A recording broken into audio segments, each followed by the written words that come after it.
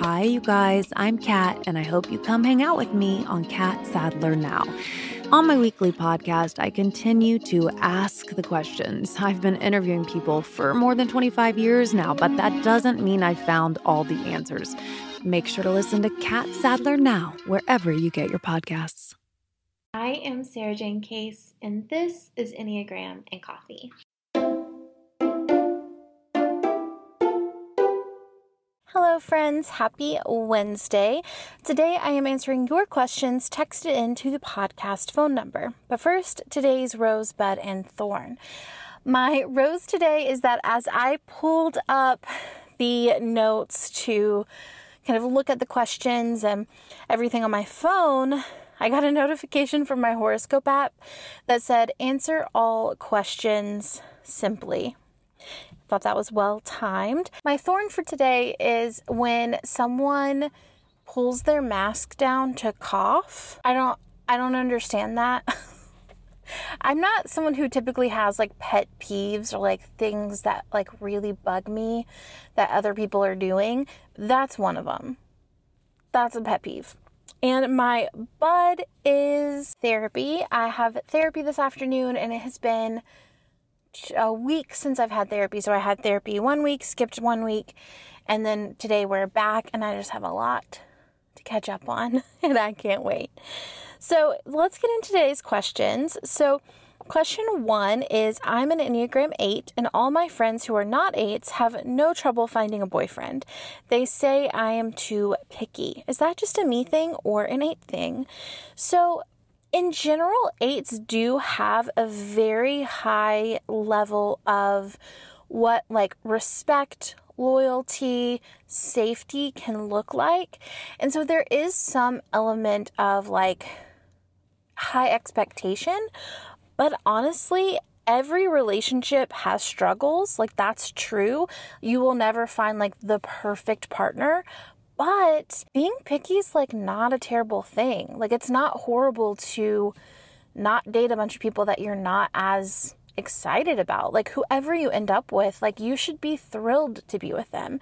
And until you find someone who you feel that way with, like there's no problem waiting. I think the other reason that 8s may not date as frequently is a lot of times our 8s are pretty self-sufficient, right? They're not kind of waiting around for someone else to make them happy. Like they're kind of seeking, they have their own pursuits, they have their things they're doing.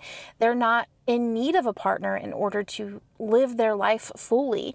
So that being said, maybe this is a really great quality and not something that needs to be solved or fixed. In fact, one of the big lessons I learned, I've been divorced before, and kind of the big wake-up call for me post-divorce was I didn't have to rush into this. Marriage, if it's forever, you have forever to make that commitment. You have forever to date and feel each other out and decide if this feels safe.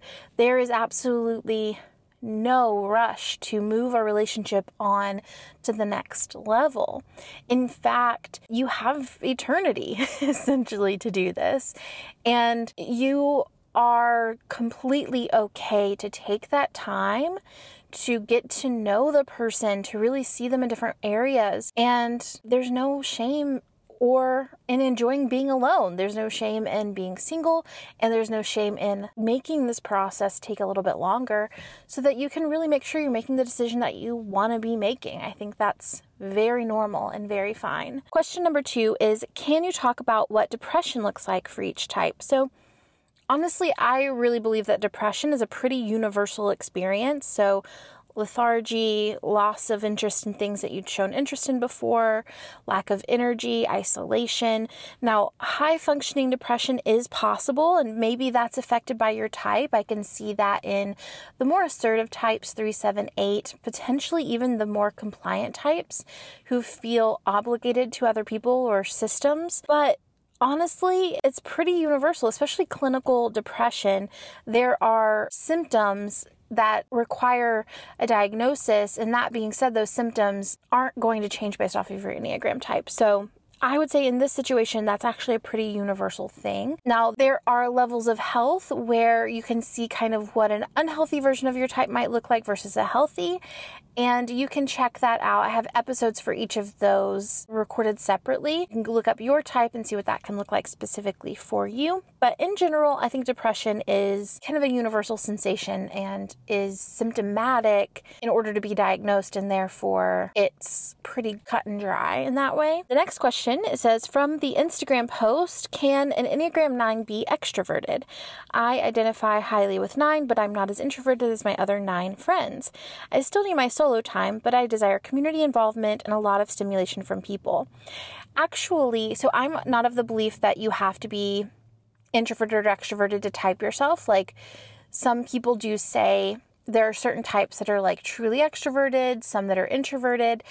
I'm not one to necessarily say that, but if I were, they do tend to say that type 9s are true ambiverts, meaning you enjoy time with people, but also time alone, and not necessarily fully introverted. So hopefully that is helpful. We are low on questions these days, y'all. So if you've been putting off asking a question, now is the time to call or text it in. If for some reason you've sent a question in and I have missed it, take a moment and just text it or call it in again, because it's just gotten lost. It's not, I've answered everything that we have. I promise that would be so helpful. I would love to hear from you.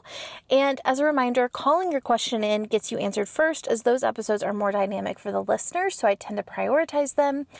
But all questions are welcome right now, because otherwise we have to figure something out for next Wednesday. All right, friends, the number to call or text is 828-338-9127, and we'll have that in the show notes for you as well. And as always, it's an absolute joy to create this content for you, and I will see you tomorrow for the next episode.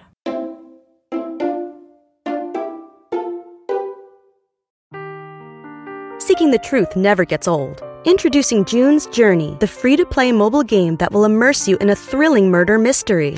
Join June Parker as she uncovers hidden objects and clues to solve her sister's death in a beautifully illustrated world set in the Roaring '20s. With new chapters added every week, the excitement never ends. Download June's Journey now on your Android or iOS device, or play on PC through Facebook Games.